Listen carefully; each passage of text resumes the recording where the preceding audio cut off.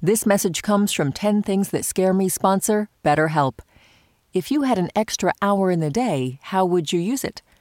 BetterHelp Online Therapy can help you figure out what's most important to you so you can prioritize it. Learn to make time for what makes you happy. Just fill out a brief questionnaire to get matched with a licensed therapist and switch therapists anytime for no additional charge. Visit betterhelp.com/10things today to get 10% off your first month. Listener supported. WNYC Studios. Hey, it's Latif from Radiolab. Our goal with each episode is to make you think, how did I live this long and not know that? Radiolab, adventures on the edge of what we think we know. Listen wherever you get podcasts.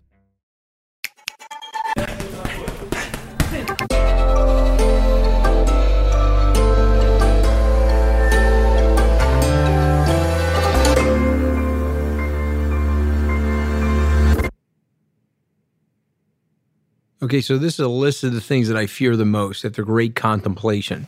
Number 1, the dark. Number 2, divorce attorneys.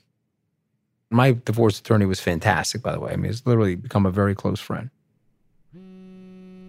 Number 3, having somebody I really love fall out of love with me. Number 4, loss of a loved one's life, God forbid. Number 5, a lack of communication with my own children. When you go through a divorce and you get a little bit of he said, she said, there could be some alienation. And in fairness to the kids, if the situation is very stressful, they could want to pull away or check out on their own for their own self-preservation. So, you know, that would really be a rough one for me. My kids from my first marriage are 26, 23, and 19 respectfully, boy, girl, boy. And they're getting up there and, you know, I think they ask you for specific adult-like information and advice, but not 100% connecting yet. Number 6, financial insecurity. So that comes from my upbringing. You know, my mom and dad, we grew up in a middle-class area, primarily in a blue-collar enclave on Long Island. And, you know, you would have never predicted my financial, economic / intellectual outcome coming from that neighborhood. No way. You know, you would have said, okay, this guy's going to the sheetrock business or the plumbing business. You would have never thought I would be a hedge fund manager. So financial insecurity is one step around the corner if you grow up with no money. Number 7, violence. We have definitely gotten less violent. You know, Steven Pinker wrote a great book about the better angels in our nature. And so I read the entire book and I do believe him. You know, we've become calmer. His whole premise is like, you know, you're like a primordial piece of machinery. You're sitting here in this 100,000-year-old piece of machinery. So you have all these primordial and atavistic instincts. And yet we're reaching a point in society where we're actually secularly transitioning into something more sublime. And so I like all that, but I do think that there's a hotness or a heat in the system right now where the bellicosity of the rhetoric has gotten so intense that people are dropping pipe bombs off at each other's houses. And so to me, I'm not saying that I get up in the morning and I feel fear that something violent is going to happen to me, but I do know that there is, unfortunately, and there always will be, some level of violence. Number 8, returning to Washington. That could be actually 9, 10, 11, 12, 13, 14, 15.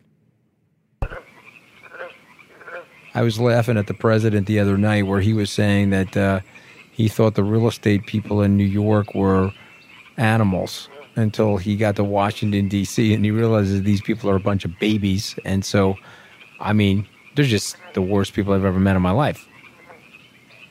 It's changed and colored what I really think of government and what I really think of public service. I mean, these people do not serve the public interest. And there's a very good reason why the American people hate these people. And there's a very, very good reason why the American people voted out levels of the establishment and brought in President Trump. Number 9, false accusation. I have been accused of sleeping with people that I never slept with, but the good news is that those people know I never slept with them, so we're both good.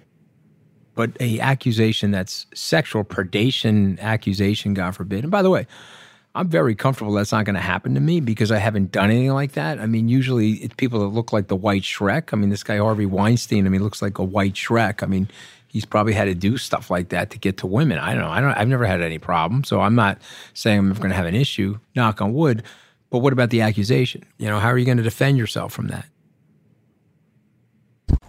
Number 10, losing the ability to be useful to my family or the society.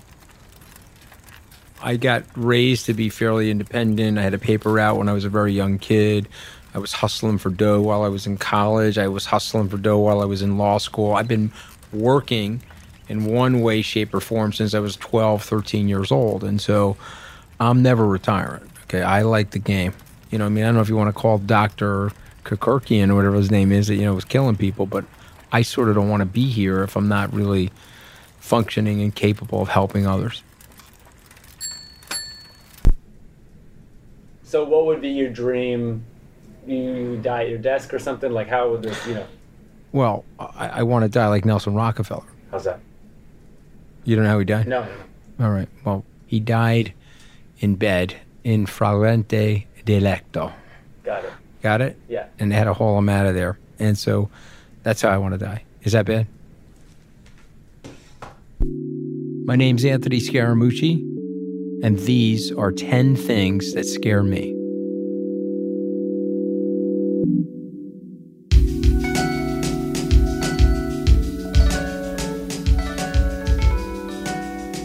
The 10 Things team includes Amy Pearl, Daniel Guillemette, Sarah Sandbach, Emily Botine, Paula Schumann, and Melissa Chusett. Music and sound design by Isaac Jones. You know what scares me? That when I get home today, my dog is going to have done something terrible to my cat. What are you scared of? Tell us at 10thingspodcast.org.